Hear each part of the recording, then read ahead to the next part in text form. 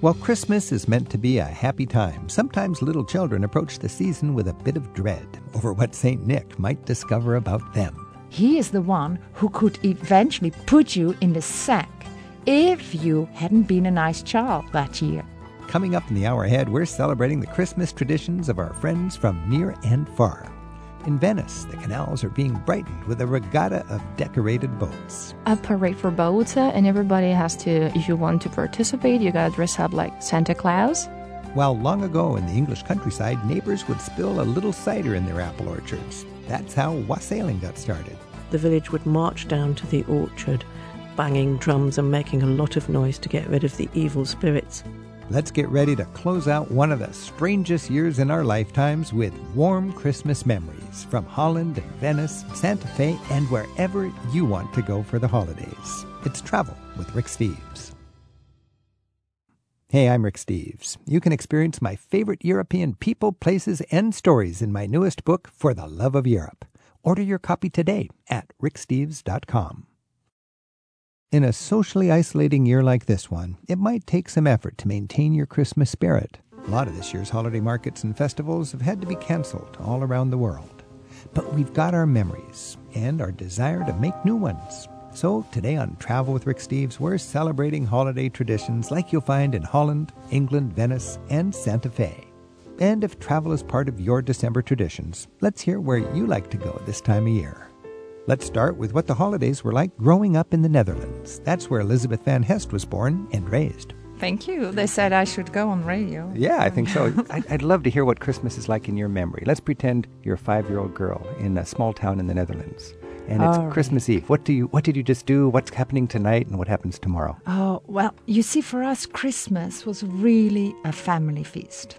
Because probably you know, in the Netherlands originally, we never had gifts at Christmas. It was the real religious holiday and a family holiday.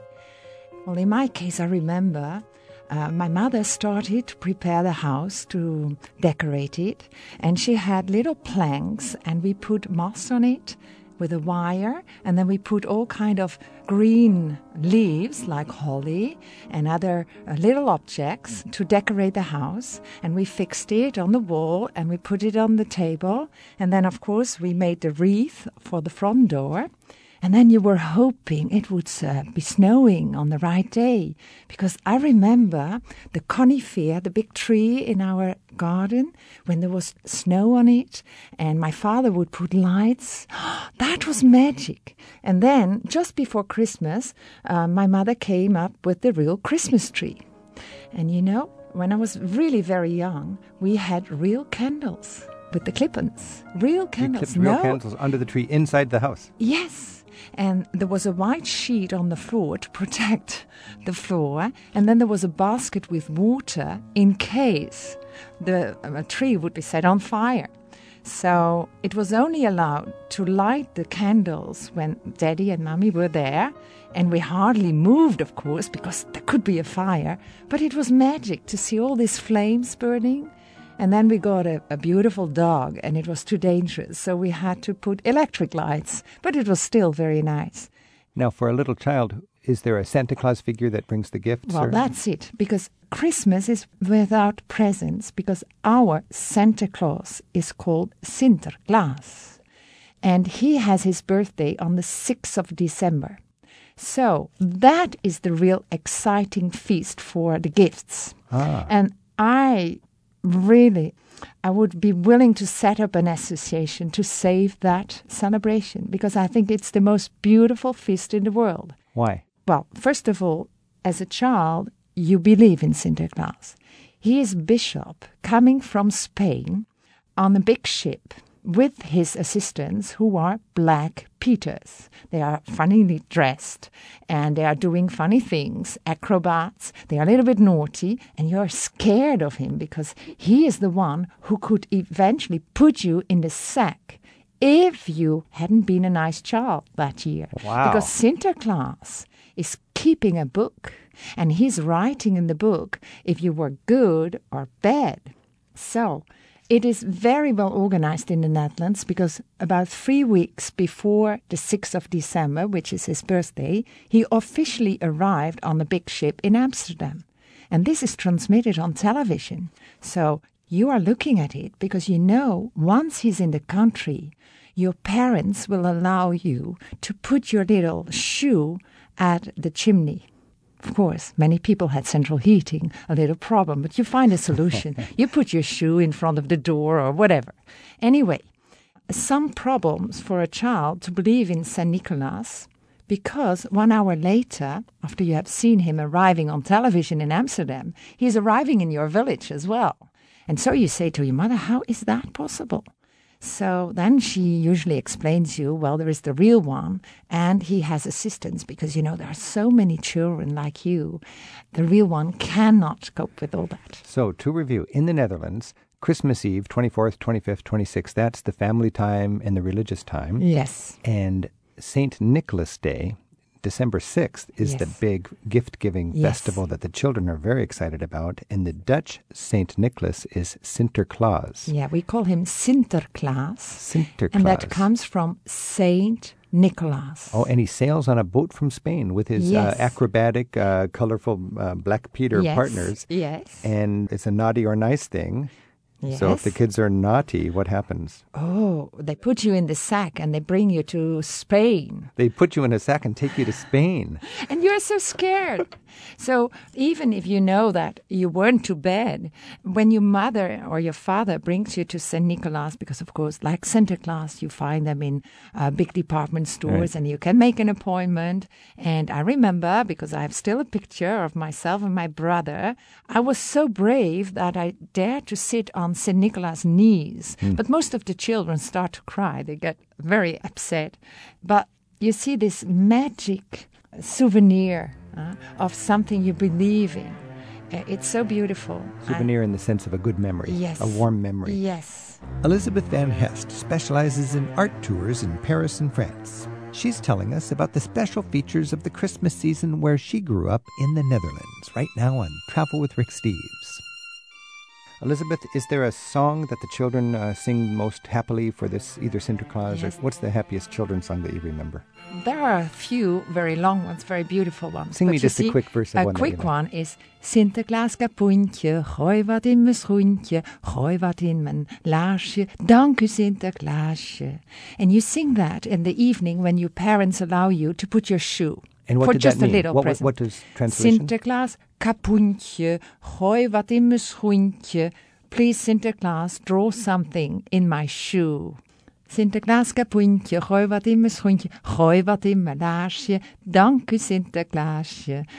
Please throw something in my little boot. Thank you, St. Nicholas. Well, thank you, Elizabeth, for taking us to the Netherlands in this holiday season. Happy holidays, Merry Christmas. Thank you very much. Merry Christmas. In Dutch, how do you say Merry Christmas? Vrolijk kerstfeest en een gelukkig nieuwjaar. Dank u wel. Alsjeblieft. They've got to have the most original Christmas season traditions anywhere in America.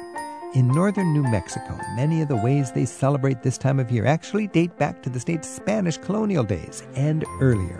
Plus, the region's mix of cowboys and hippies, Pueblo Indians, and everyone else really spices things up. Travel writer Zora O'Neill joins us now for a look at a Santa Fe Christmas.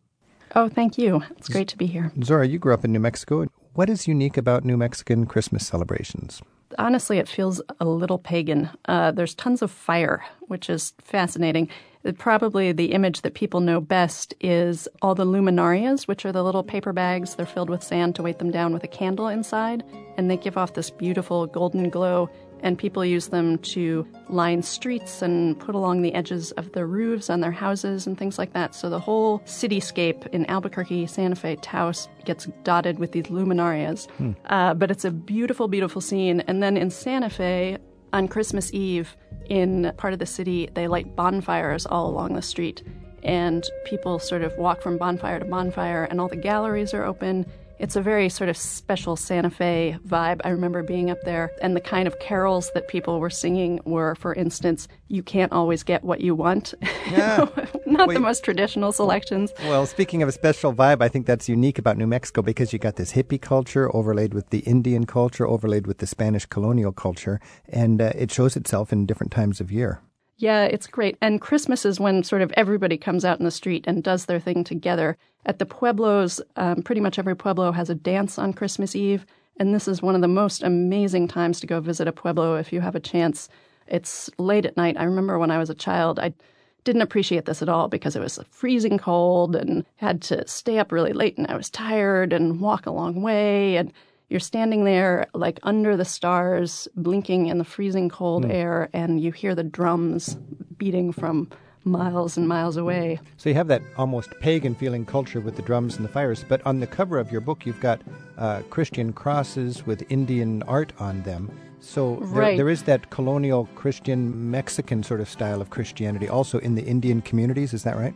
Yes, definitely. I mean, it's very, very syncretic. I remember being at a dance a few years ago, and they did Christmas Mass, and then sort of in the middle of the Mass while the priest was talking, some of the dancers, sort of the clown figure dancers, worked their way up to the altar and sort of hustled the priest off away from the front of the church, and then the dances began. So there's a very conscious blending there. It's very smart, and it's fun to be a part of. That's all over the world. It's fun to see how previous indigenous aspects of the culture would be incorporated into people's Christian rituals. And that would happen even at an Indian Mass in New Mexico at Christmas time then. Mm-hmm. And the Spanish villages, a lot of the old Spanish villages also have their own dances. One of them is the mariachinas.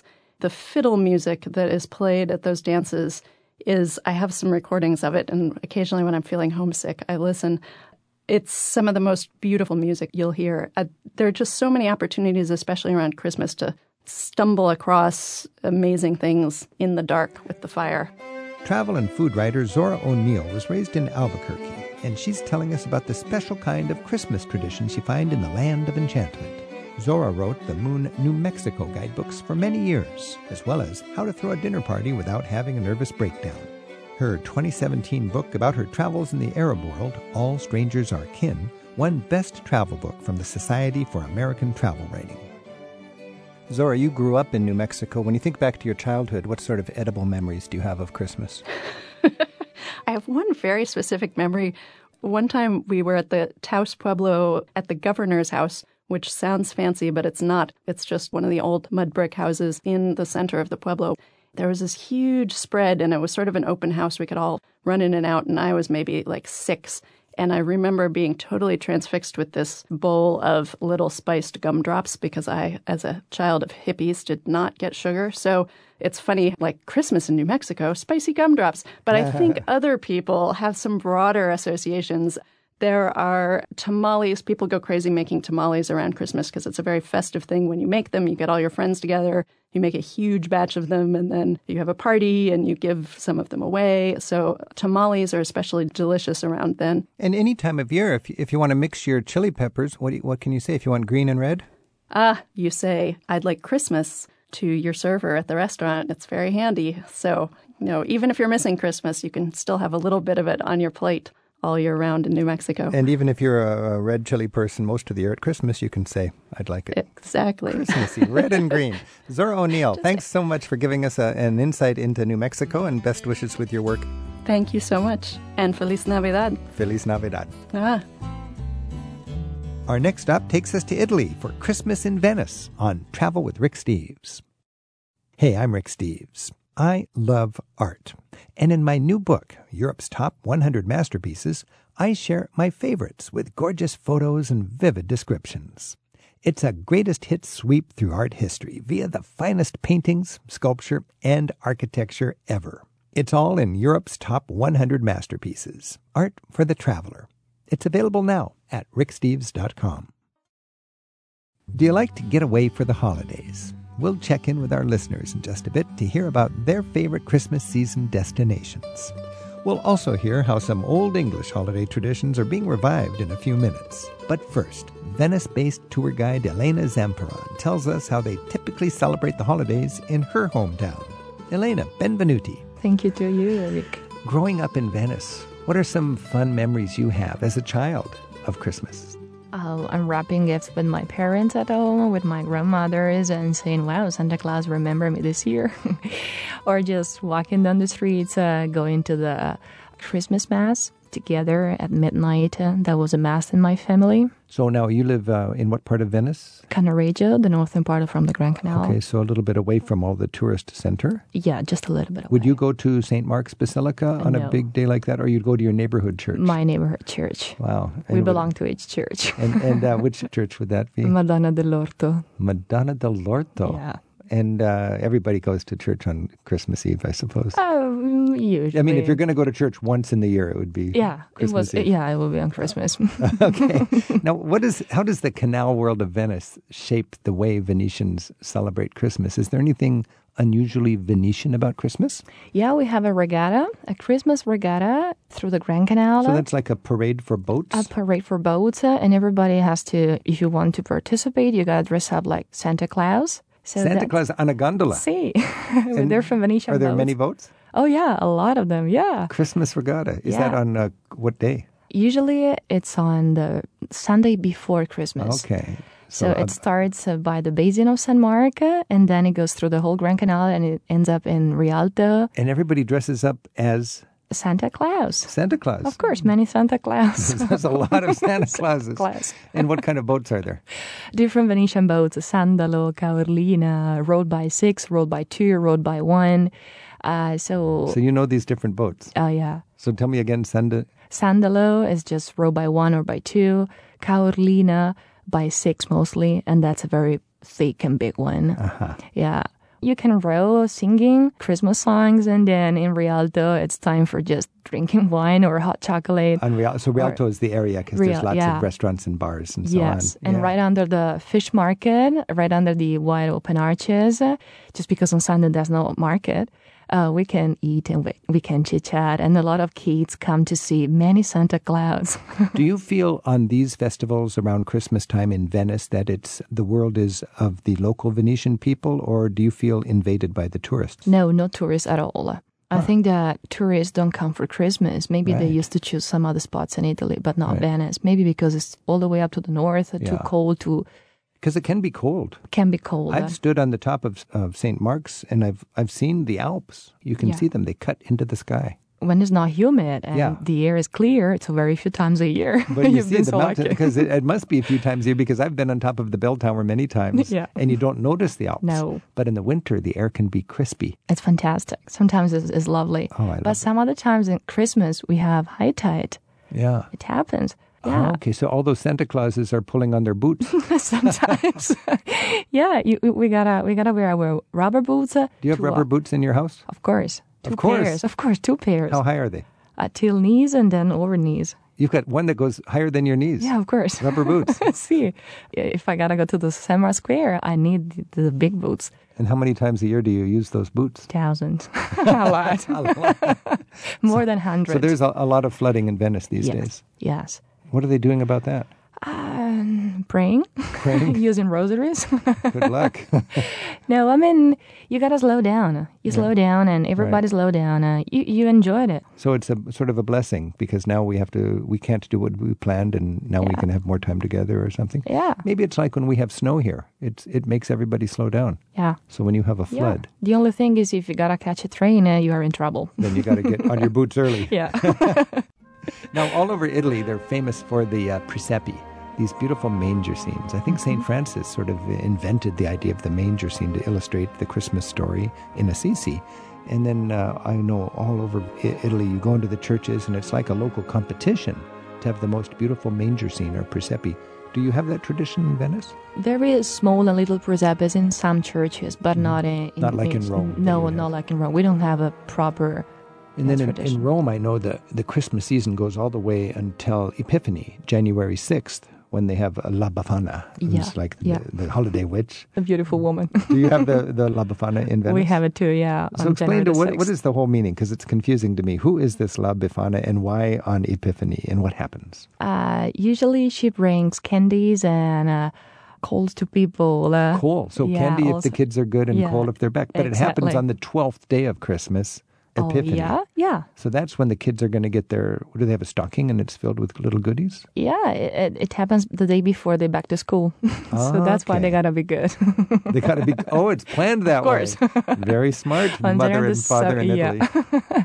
Yeah, and that's the end of Christmas, even in Venice. But the beginning in Venice, I think, is up to 2 different parties.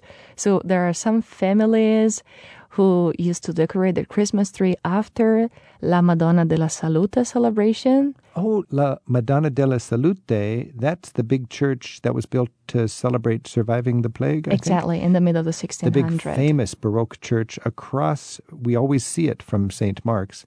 And I understand you build a special bridge across the Grand Canal. By wooden raft. Still happens. Temporary. Yeah, it still happens. There's a sort of parade of people holding their candles to light up the candles into the church for asking for a good health for their whole family. Oh, that's wonderful. Yeah, and that always happens on November the 21st. And that kicks off the Christmas season. For some families. For some mothers, like mine, on December the 8th for the Immaculate Conception. Oh, okay. I've always done it. So your mother has a shorter Christmas season. Yeah. So because for us, you don't decorate for Christmas until after Thanksgiving. Oh, yeah, of course. See. So this would be about the same time. Yeah. So if you think back, Elena, to your childhood, tell me your most beautiful little Christmas memory as a child celebrating Christmas in Venice. So in my family, so we used to wait for Santa Claus on the Christmas Eve. Uh-huh. So at a certain time after dinner, my father, the boss of the family, had to say, okay, now let's go to the other side of the house. Let's turn the light off, waiting for Santa Claus. But one year it happened that my grandmother was just sleeping with us because she was ill. So we left Grandma in that room, in the living room, and we left that room. So a couple of minutes later, my father said, okay, now I gotta go back and I gotta catch if Santa Claus went or not. And then at a certain time, we heard boom, a very heard boom. So we back and my grandma was down on the floor. So apparently she fell down by herself, but I thought I think I was 4. I thought it was Santa Claus who punched my grandma kicked my grandma and said, oh, Santa Claus is not that good for me this year. So was your grandmother okay? Yeah, of course. And did Santa Claus come? Si. And everything was happily ever after? Yes. That's good. By the way, were you, when La Befana comes on January 6th, did you get goodies or did you get coal? No, always candies and goodies. Always candies? Yeah, I was a good girl. You were a good little girl. Girls. And what kind of candies and goodies would La Befana bring? Like sweets and like chocolate bars and... happy times. Yeah, happy times. Happy times. One time I had just cola, but it was sugar cola. Oh, that was good. So yeah, it was just for a nice girl. Coal for a nice girl. Yeah.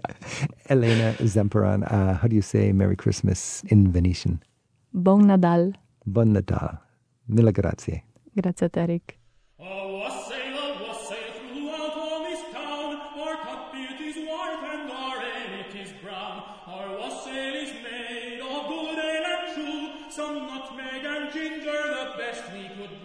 Lorraine Deneen joins us now for a look at some of the holiday preparations you can find that get you ready for Christmas in England, at least in a more normal year. She's a licensed tour guide based in Bath. Lorraine, happy holidays, and thanks for joining us. It's a pleasure. So if you think back on your childhood memories of Christmas, in England, there's something called a Stirrup Sunday. What is that? Yeah, it's the last Sunday before Advent, which is most likely to be the last Sunday in November. Mm-hmm. And it's when the Christmas puddings are made. Christmas puddings are a mixture of dried fruits and breadcrumbs and eggs. You mix it all together and you put it in a basin and then you steam it for hours and hours. And you eat it after you've eaten your turkey on Christmas Day. Okay. You actually set fire to it, which is a bit silly. But on Stir-Up Sunday, you get the family and you get the kids round just to give it a stir. And traditionally you put a little piece of silver in there, so like a sixpence or something would have gone in there. Uh-huh. And then whoever gets the sixpence on Christmas Day in their pudding dish is the lucky one. So there's a coin in the pudding. I know. Did you ever get that as a child? Yes. It must have made you just filled with joy. Well, yeah, because sixpence was worth a lot when I was a kid. We don't have sixpences anymore. What could you buy with a sixpence? Sweets. Back then they sold candy like little separate candies, right? So you just buy you weigh them out. Yeah, you'd weigh them out. 6 penny worth of sweeties. So that's a Christmas tradition. And on Christmas Day, when you've steamed the pudding for hours and hours and hours and you get it out the dish and it sits there, you pour whiskey over it or brandy over it and you set fire to it. I don't know why you do that. And you eat it with cream or custard or whatever, brandy sauce. Is that still popular? We still set fire to our puddings, yeah. What about wassailing? Is that Wassailing, yeah. wassailing? That's another tradition that's had a bit of a revival recently. It's traditionally found in areas where they grow cider apples. Mm-hmm. Gloucestershire, Herefordshire, Somerset. Yeah. Cider. Very hard cider. Yes. Scrumpy. Scrumpy, yes. Well, it was tradition to get the village together to go and bless the orchard. And the village would march down to the orchard, banging drums and making a lot of noise to get rid of the evil spirits. Then they'd pour a little cider around all the trees. Into the roots, right down at the bottom of Yes, the tree. just to make sure that the trees produced enough apples to make good cider again the following year. And they'd sing a lot of songs as well. And it's a tradition that has been revived quite recently. And you can imagine any excuse to get down the orchard and drink a lot and make a lot of noise. There's a guy named Roy who has a cider farm, an orchard up near Cheddar Gorge. Yes. Roy Wilkins. Yes. Land's End Farm, I think. Uh-huh. And when you go there, it feels like a club that's been partying for 6 months. Yeah. They're just there. They're draped over all the trees. They're hanging out in the driveway, and there's got these big kegs of cider, and it is a wild scene. Yeah, I bet they do wassailing down there as well. That would be fun. Yeah. Wassailing. So singing, drinking cider, a tradition going way, way back. It's a pagan ritual, basically. Before Christianity came to England. Yeah, Ha! yeah, it's a pagan ritual. And still carried on. Yeah. Wherever there's fruit trees. Yes, indeed, yeah. What would people sing during wassailing?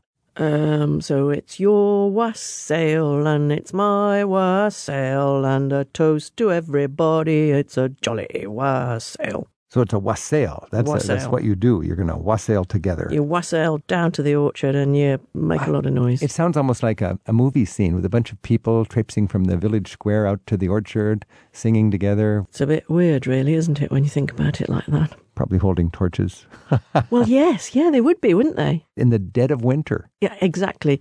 Dead of winter, so it gives everybody an excuse to get together and have a party. Otherwise, it's pretty dreary. Very dreary. And back then, you didn't even know for sure if spring was going to come. You thought maybe this is the end of stuff. Well, it was their way of ensuring that the trees were going to produce apples again that year. They got every base covered. That's true. And they sold a little cider. Oh, I tell you what is interesting. Yeah. Some of our Christmas carols have come from wassailing songs. So, things like, now bring us some figgy pudding, now bring us some figgy pudding, now bring us some figgy pudding, and bring it right here.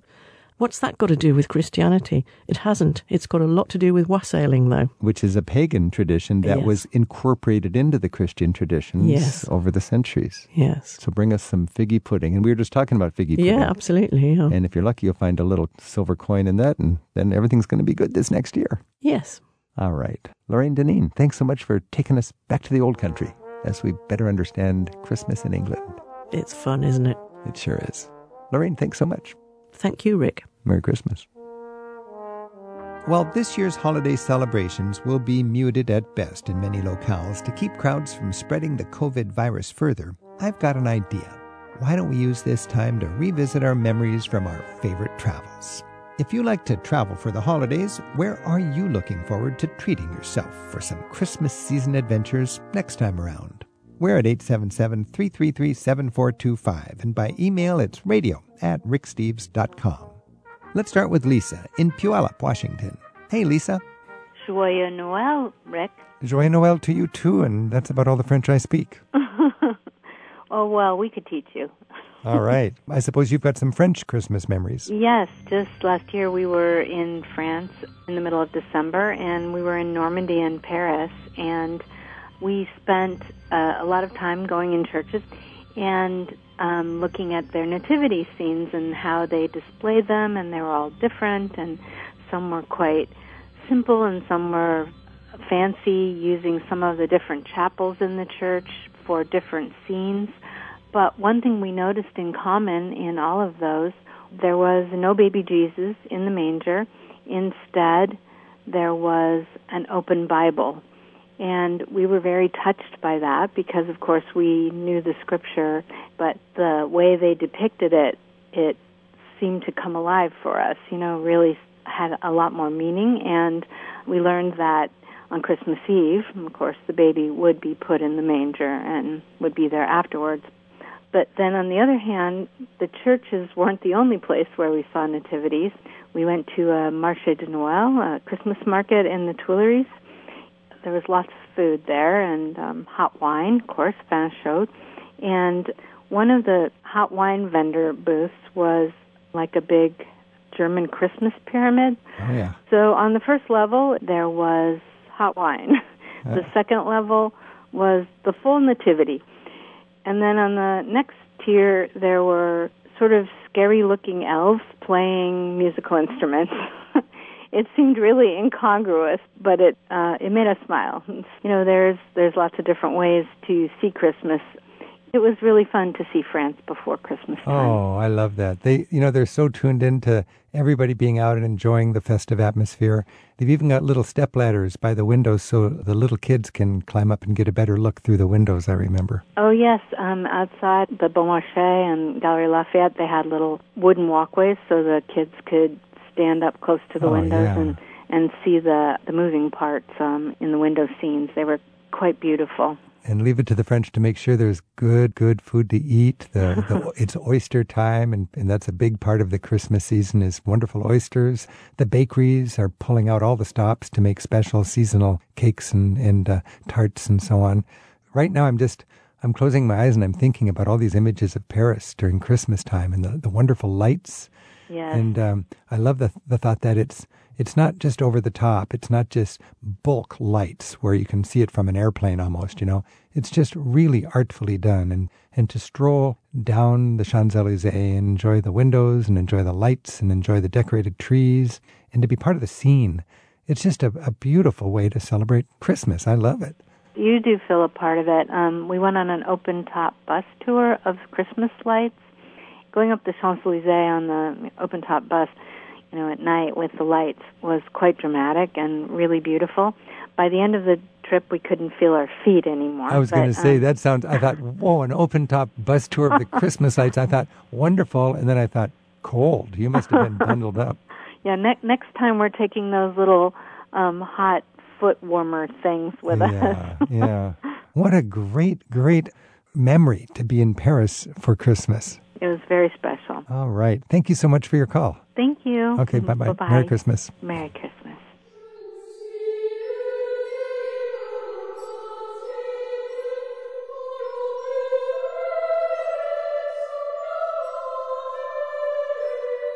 We've got more of your holiday season travel ideas and memories just ahead on Travel with Rick Steves.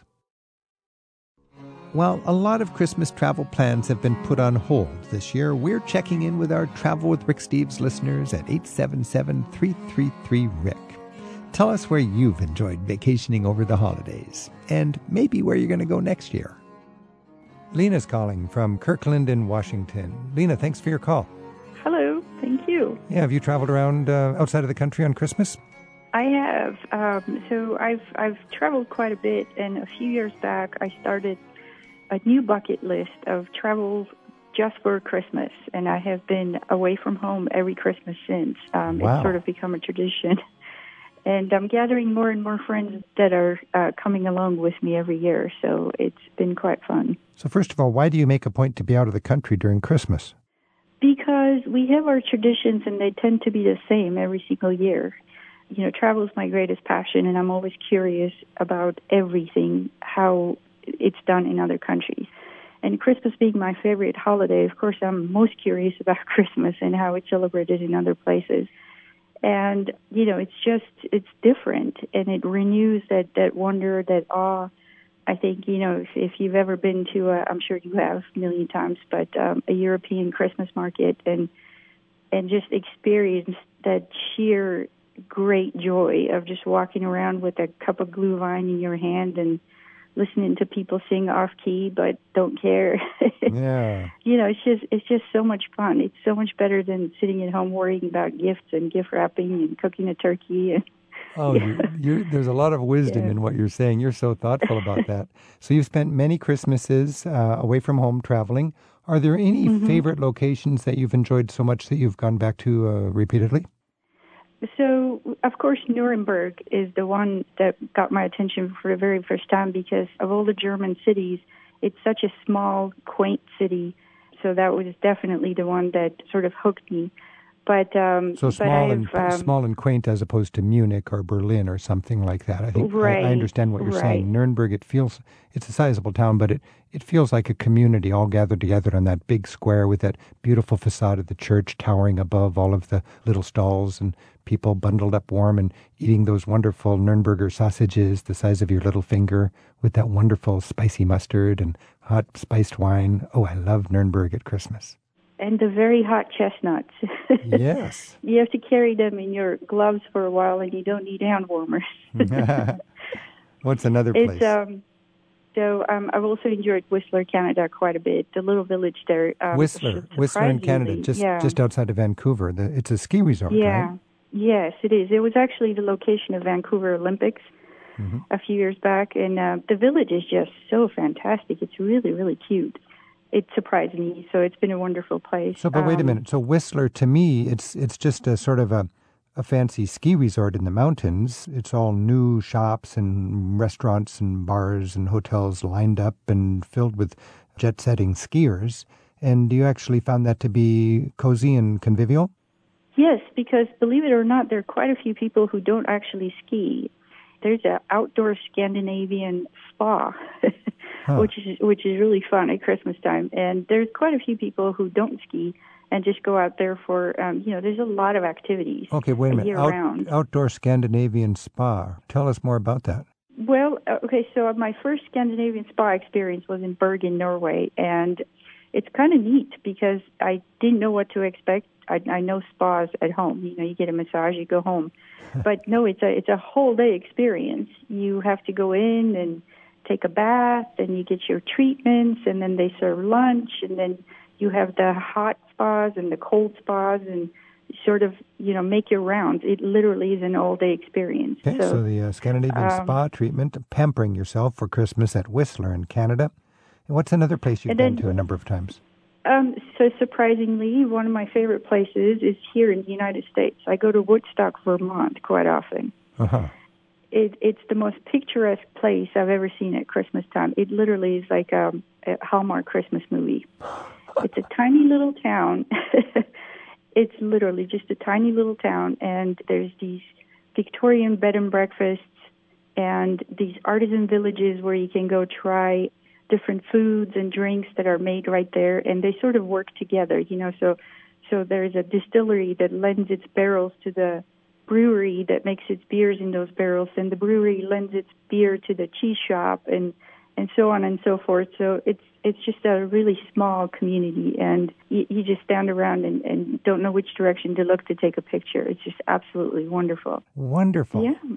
Any other Christmas memories that you share? Quebec City. Oh, now Quebec City has a kind of a coziness and a historic sort of richness that might be a little bit of a European sort of feeling in Canada.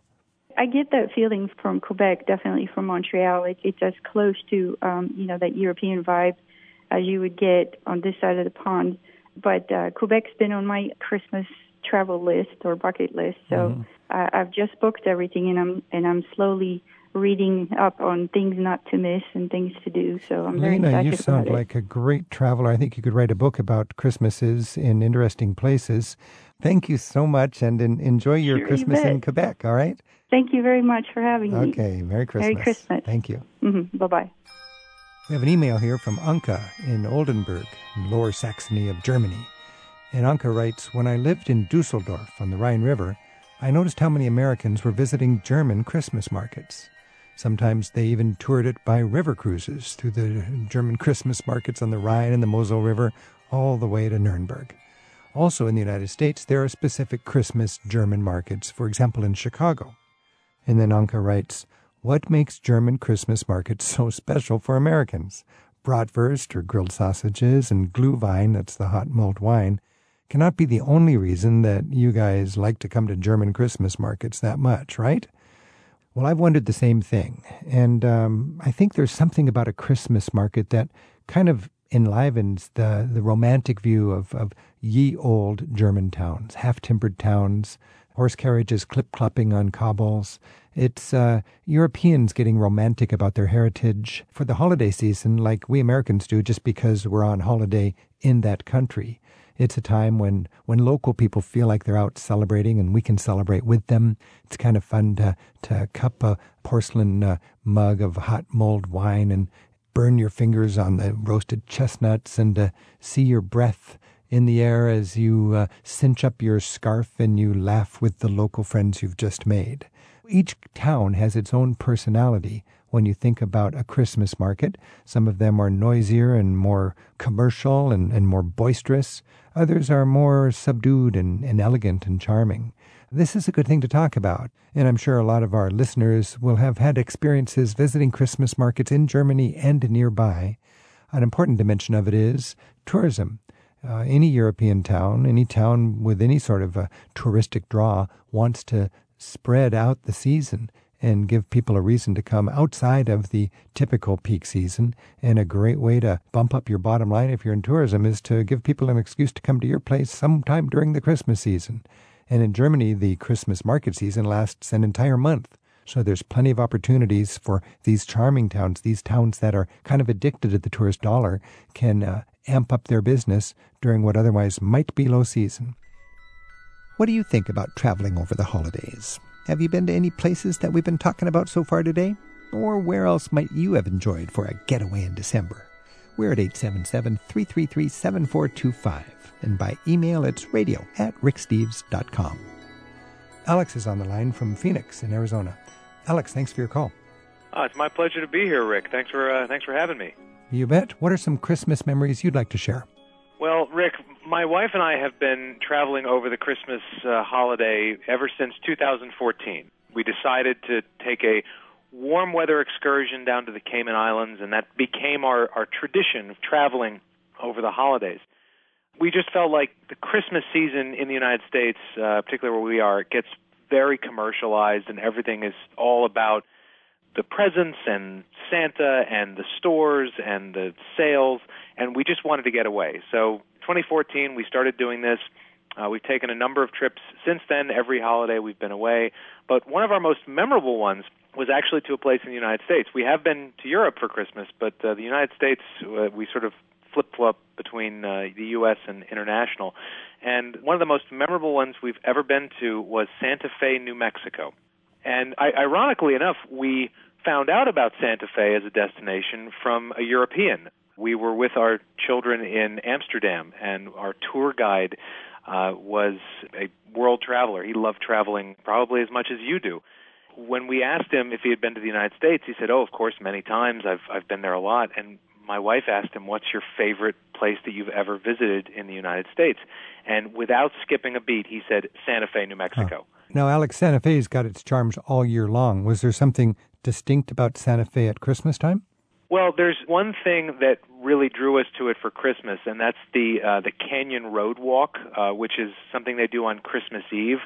One of the biggest draws of Santa Fe is the farolitos, the little candles that are inside the brown bags. Oh, yeah. And you'll see those everywhere throughout the city, but on Christmas Eve, the Canyon Road Walk, they line a big section of the main road with these farolitos, and it's completely packed. There's carolers and restaurants are open, and there's food and drinks, and everybody's singing and having a wonderful time. And we had our two young children with us, and even with all those crowds, it was still very welcoming and very home feeling, and it was just an amazing experience. And that, I think, was the main Christmas draw of Santa Fe itself.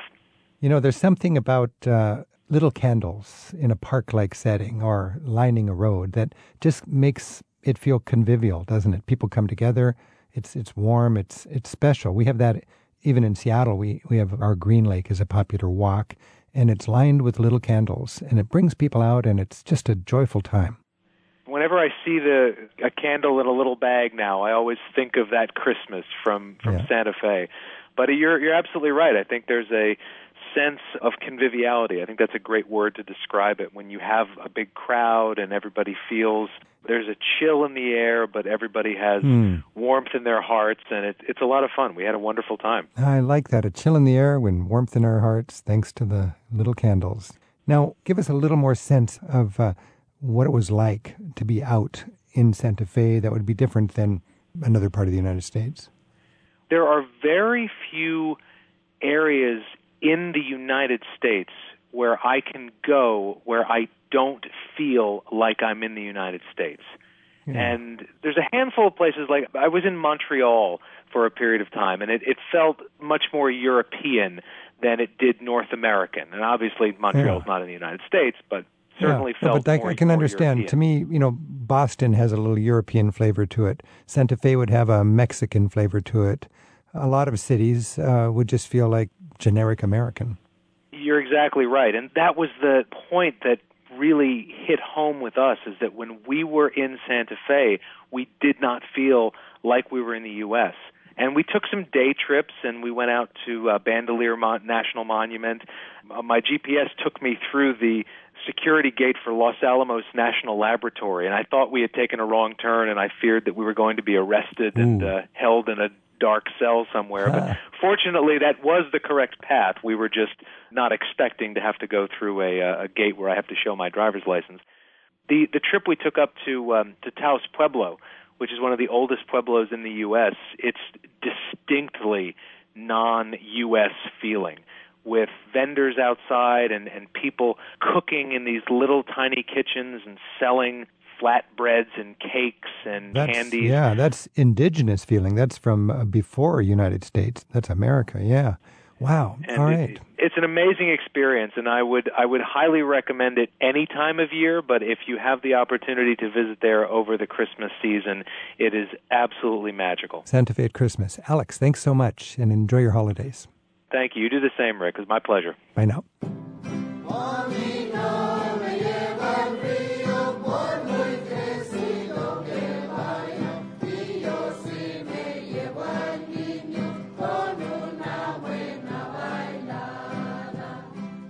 A Travel with Rick Steves listener in Philadelphia writes us with this information about some pretty special Christmas time scenes she found in France and Italy.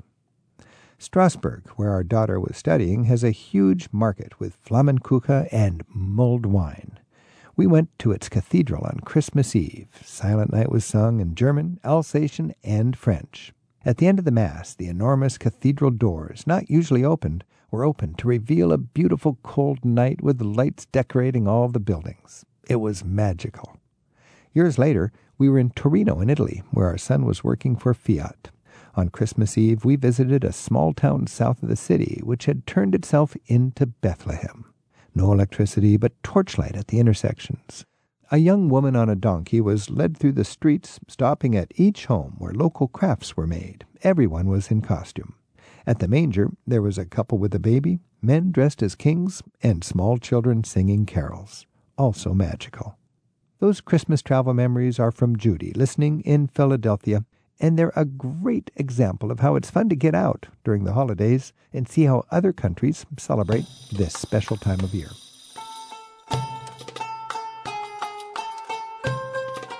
And Gidi's on the line in Los Altos, California. Gidi, thanks for your call. Oh, you're more than welcome, Rick. Now, I can tell from your accent that you probably grew up in a country that a lot of us would dream about traveling to. Where are you from? I'm from Persia, Iran. Oh, from Persia. Mm-hmm. Now, how do you celebrate Christmas in Persia, or do you? Probably not Christmas. What's the winter holiday in Iran? Oh, yeah, winter holiday is just, it's Tehran used to be, for season. I've been away from it for a long time. It's really not my home anymore. It's here in Los Altos in my home. They just, there were some people who actually, celebrate Christmas a lot, and it was very popular actually in, that time before Revolution was really, really popular to celebrate Christmas and New Year in the best way. It's kind of unbelievable. But now in Tehran, you've got snow-capped mountains ringing the town, don't you? Yeah, that's true. Yeah. In wintertime, there is snow, and there is used to be ski, and I think there is still probably is. Okay, but now you're in the United States, and how do you like to celebrate Christmas?